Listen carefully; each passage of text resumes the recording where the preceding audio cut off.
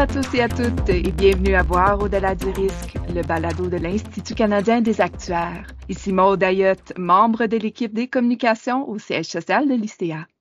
Cette année, en reconnaissance du mois de l'histoire des Noirs, nous nous adressons aux membres de la communauté actuarielle canadienne pour connaître leur point de vue sur ce mois de célébration et ce que ça signifie pour eux.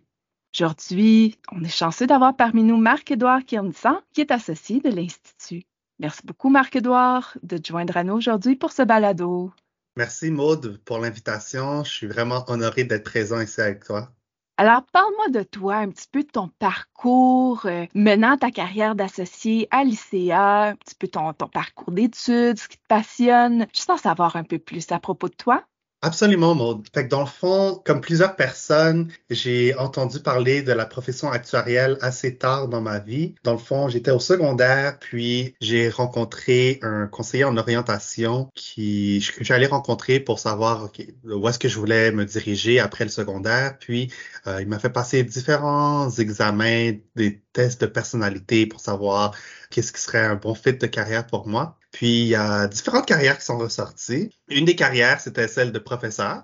Puis, tu sais, l'enseignement, c'est quelque chose qui aurait peut-être pu m'intéresser. Puis, une autre carrière, c'était la carrière d'actuaire. Peut-être la première fois que j'entendais le mot, je connaissais pas d'actuaire, j'avais jamais rencontré d'actuaire, j'en avais pas dans mon entourage. Donc, il m'a parlé un petit peu de qu'est-ce que c'était qu'un actuaire. Il m'a imprimé quelques mots sur ce que c'était. Puis bon, c'est resté là. Ça fait son petit bout de chemin dans ma tête. Puis, on avance. J'étais rendu au cégep, puis j'étais en sciences de la nature. Puis, honnêtement, ça va sonner un petit peu drôle, mais je suis un peu allé en actuariat par élimination. Ça me tentait plus de faire de la chimie, ça me tentait plus de faire de la physique, ça me tentait plus de faire de la bio. Puis, il restait les maths. Puis que je me demandais, OK, ben, je veux faire des maths, qu'est-ce qui reste comme choix? Puis, justement, la profession d'actuaire m'est revenue en tête. J'avais une autre amie au cégep qui, elle savait qu'elle voulait se lancer en actuariat, puis elle m'en parlait. Puis je me suis dit, ah, ben, tu sais quoi? Je pense que je vais m'essayer là-dedans. Puis, je suis rentré à l'université. J'ai fait mon bac à l'Université de Montréal. Donc, à ce moment-là, c'était un baccalauréat en mathématiques, orientation actuariat. Honnêtement, c'est un bac qui nous prépare très, très bien de par son exigence. Mais d'un autre côté, c'est très difficile de vraiment savoir c'est quoi la profession d'un actuaire quand on rentre dans le bac. Et même en sortant de l'université, je te dirais que j'avais pas vraiment une idée vraiment claire de ce que c'était. J'ai terminé mon bac en 2008. Après ça, j'ai commencé à chercher des différents emplois. J'ai commencé ma carrière en assurance collective chez Sun Life. Dans le fond, je travaille depuis 2008 en assurance collective à différentes grandes entreprises. Pas toujours dans des rôles typiquement actuariels. D'ailleurs, le premier rôle que j'ai eu dans ma carrière, c'est un rôle de tarificateur. Donc, c'est un rôle qui est analytique, oui, où est-ce que tu as souvent des gens qui ont un profil analytique, donc en mathématiques, finance, des gens comme ça, mais pas nécessairement des gens qui ont un bac en actuariat. Mais toujours est-il que, bon, ça m'a permis d'en apprendre sur le domaine de l'assurance collective, commencer à comprendre la business, puis tout ça, puis progresser dans mes examens actuariels. Donc, même si j'étais pas dans un rôle traditionnel, j'écrivais quand même des examens parce que je savais que pour moi, c'était important d'aller chercher mes examens. Je savais que je voulais me rediriger en actuariat. Puis, peut-être 5 ans après avoir commencé sur le marché du travail, j'ai obtenu mon titre d'associé, autant de la Société des actuaires que de l'Institut canadien des actuaires. Puis, dans le fond, fun fact, j'ai eu mon titre d'associé la journée que je me suis marié. Donc, c'était vraiment... ouais. Fait que c'est une grosse semaine pour moi. Une grosse semaine pour moi. Effectivement. Ouais. Puis, comme je dis, ça va faire 14 ans que je suis dans le domaine des assurances collectives, bientôt 15. Là, je suis à l'emploi de Desjardins Assurance depuis janvier 2019. J'ai commencé chez Desjardins dans un rôle traditionnel d'actuaire en tarification actuarielle en assurance collective. Puis, depuis juillet dernier, j'ai pu obtenir un rôle de gestion. Je gère une équipe de tarificateurs en assurance collective pour des entreprises de taille de 3 à 49 employés. Fait qu'on voit des actuaires un petit peu dans différents domaines, tu sais, t'en as en assurance collective, au régime de retraite, tout ça, puis qui font des postes différents. On voit beaucoup des actuaires qui atteignent justement des postes de gestion. Moi, justement, c'est quelque chose qui est quand même relativement nouveau. Pour moi, la gestion, ben, quelque chose qui me passionne, j'adore ça, j'aime beaucoup aider la relève, aider des gens à se développer. Puis c'est un petit peu une façon pour moi de redonner au prochain, puis d'aider. J'avais toujours eu ce rêve-là de pouvoir aider d'autres actuaires plus jeunes que moi qui voudraient rentrer dans la profession puis les aider à se développer. Donc c'est une façon pour moi de commencer à redonner à la profession. Puis maintenant, revenons aux célébrations. Que représente pour toi le mois de l'histoire des Noirs? Bonne question. Dans le fond, le mois de l'histoire des Noirs, pour moi, c'est vraiment un moment pour célébrer, non seulement célébrer l'apport, la contribution des Afro-descendants ici au Canada. Donc, non seulement des célébrations, mais c'est aussi un moment pour en apprendre un petit peu plus. Je vais te dire, tu sais, je suis né, j'ai grandi à Montréal. J'étais dans une école, dans un collège français, un collège qui s'appelle le Collège Stanislas. Fait que le programme c'était beaucoup basé sur l'Europe. On avait des cours de l'histoire du Québec et du Canada, mais je pourrais dire presque jamais que je me souviens avoir eu des enseignements qui traitent sur la contribution ou ce que les Noirs ont amené à l'histoire, que ce soit ici au Québec, au Canada ou même à travers le monde. Fait que je dirais que c'est un moment pour moi d'apprentissage, d'en connaître un petit peu plus, même pour moi qui suis afro-descendant, qui est né de parents haïtiens. C'est un moment pour moi de me rappeler d'en apprendre un petit peu plus, d'en connaître un petit peu plus, de célébrer cette diversité, cette belle diversité qu'on a dans la communauté noire, justement, qui souvent on se rend pas compte, mais il y a tellement une diversité qui est riche. Parler du fait que je suis né à Montréal de deux parents haïtiens, ce qui fait de moi un certain type d'afro-descendant, mais juste ici à Montréal, où est-ce que je réside, il y a des Noirs de beaucoup d'autres backgrounds, que ce soit d'autres pays dans les Antilles, que ce soit des Noirs qui viennent de pays d'Afrique, que ce soit des Noirs qui, comme moi, viennent d'un autre pays qui est majoritairement pas noir, mais qui sont nés dans un autre pays comme des Français, d'origine africaine. Et on a justement ce fait-là qu'on est d'origine afrodescendante qui nous unit, mais on a une très grande diversité, des histoires très différentes. Fait que pour moi, c'est vraiment un moment pour célébrer, en apprendre plus, découvrir plus sur cette belle diversité qu'on a, puis qu'on a la chance de pouvoir avoir, surtout ici à Montréal, qui est une place très multiculturelle.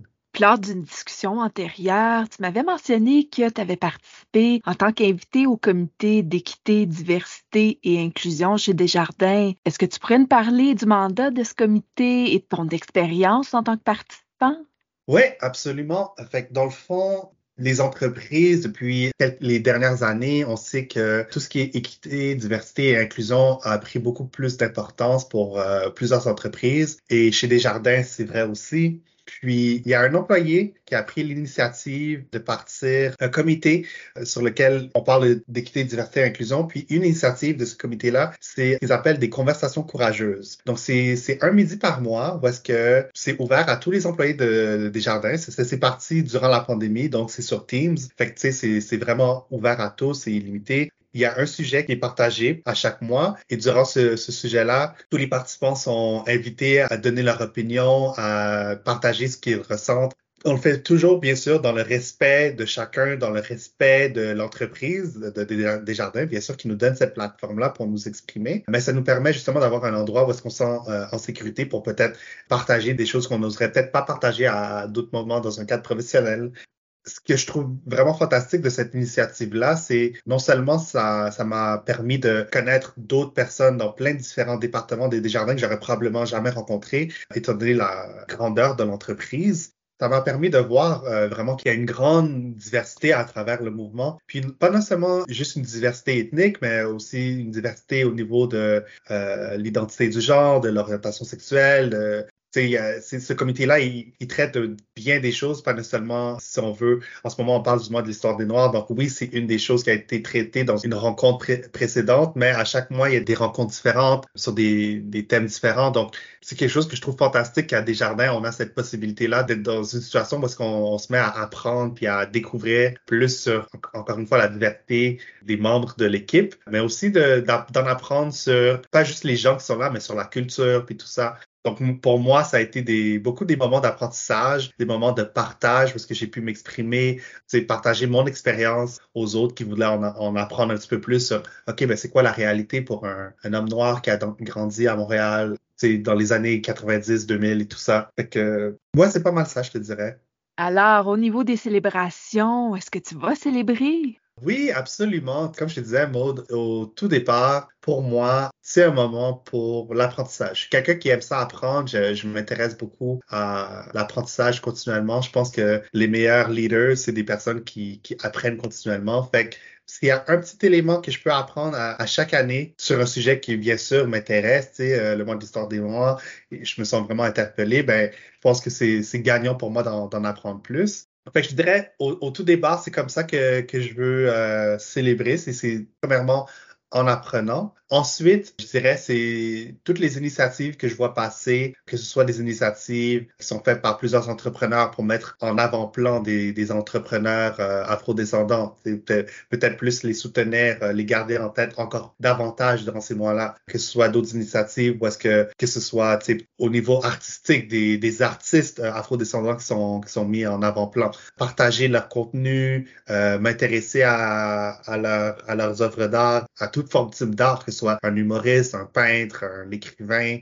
Pour moi, c'est vraiment un moment où est-ce que j'essaie davantage de m'immerser dans tout ce qui est créé par un noir, tout ce qui est publié par un noir, ou d'apprendre tout ce qui est enseigné par un noir également. Puis l'autre chose, pour moi, ça va être un moment aussi pour essayer de transmettre ça aussi aux gens autour de moi, être capable de transmettre les connaissances que j'ai acquises à mes enfants. J'ai 2 jeunes enfants, 2 filles de 3 ans et 5 ans. Fait que dans le fond, elles sont encore très jeunes, mais tu sais, c'est quelque chose que je veux être capable de leur transmettre, cette fierté-là d'être afro-descendante, qu'elles se sentent fières et bien dans leur identité.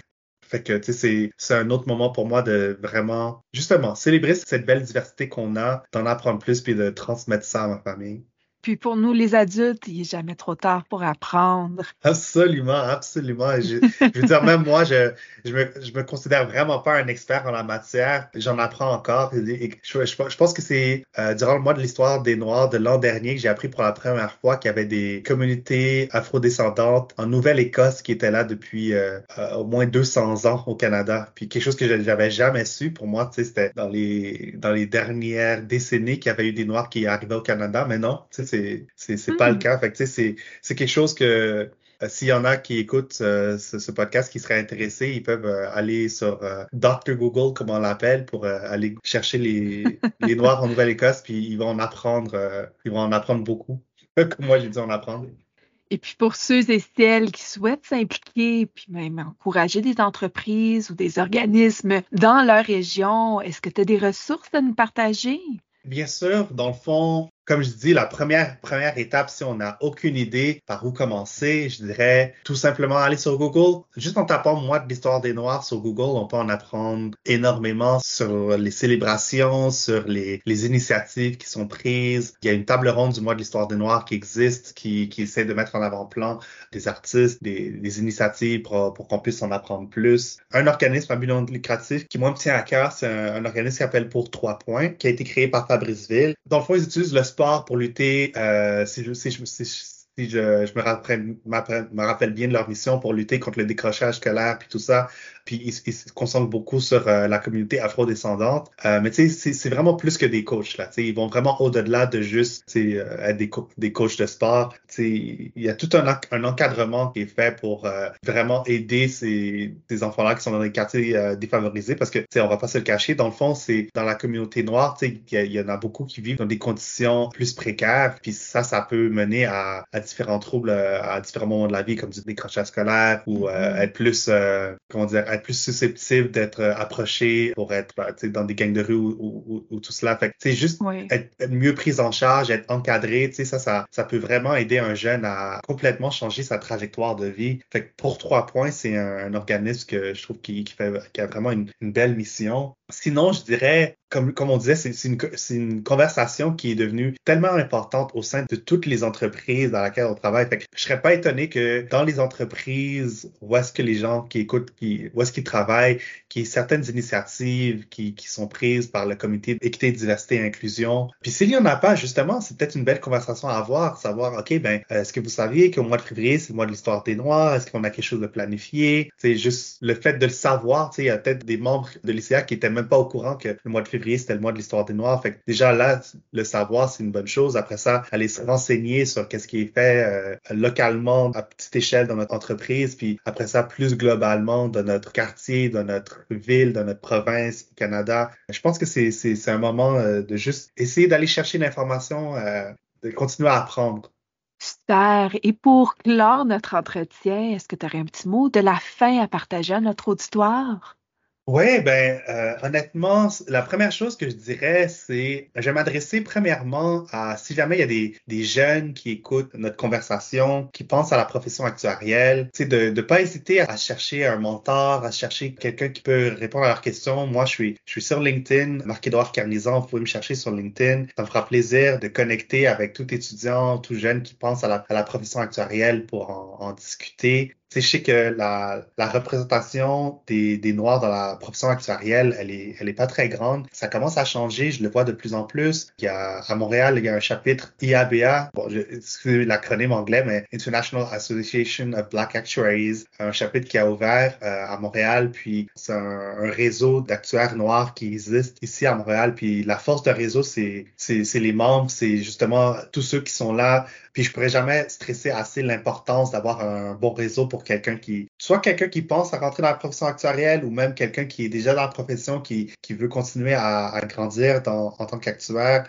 Se bâtir un réseau, c'est super important. L'autre chose que je dirais, c'est, là, je m'adresse plutôt à tout le reste de la population, tu sais, de pas hésiter à approcher des personnes afrodescendantes de votre entourage. Commencer la conversation. Ah, ben, tu sais, ça peut être aussi simple que, ah, tu sais, je savais pas, j'ai appris que le mois de février, c'est le mois de l'histoire des Noirs. Comment est-ce que toi, tu célèbres? Est-ce qu'il y a des choses que tu fais différemment durant ce mois-ci? Puis, tu sais, je pense que c'est des conversations qui sont super importantes à avoir, qui valent la peine d'être eues. Puis, pour les personnes qui sont en position d'autorité dans une entreprise, justement, tu sais, c'est de garder cette conversation-là, de la tenir, de pas la laisser s'essouffler puis s'éteindre, de continuer à avoir ces discussions sur l'importance de la diversité. Je suis pas sûr qu'au Canada ou à l'ICA, il y a des données sur la proportion du nombre d'actuaires noirs dans la profession. Je suis pas sûr que ce genre d'information-là est collecté à l'ICA, mais dans d'autres organisations internationales, on sait que ça a été fait, puis c'était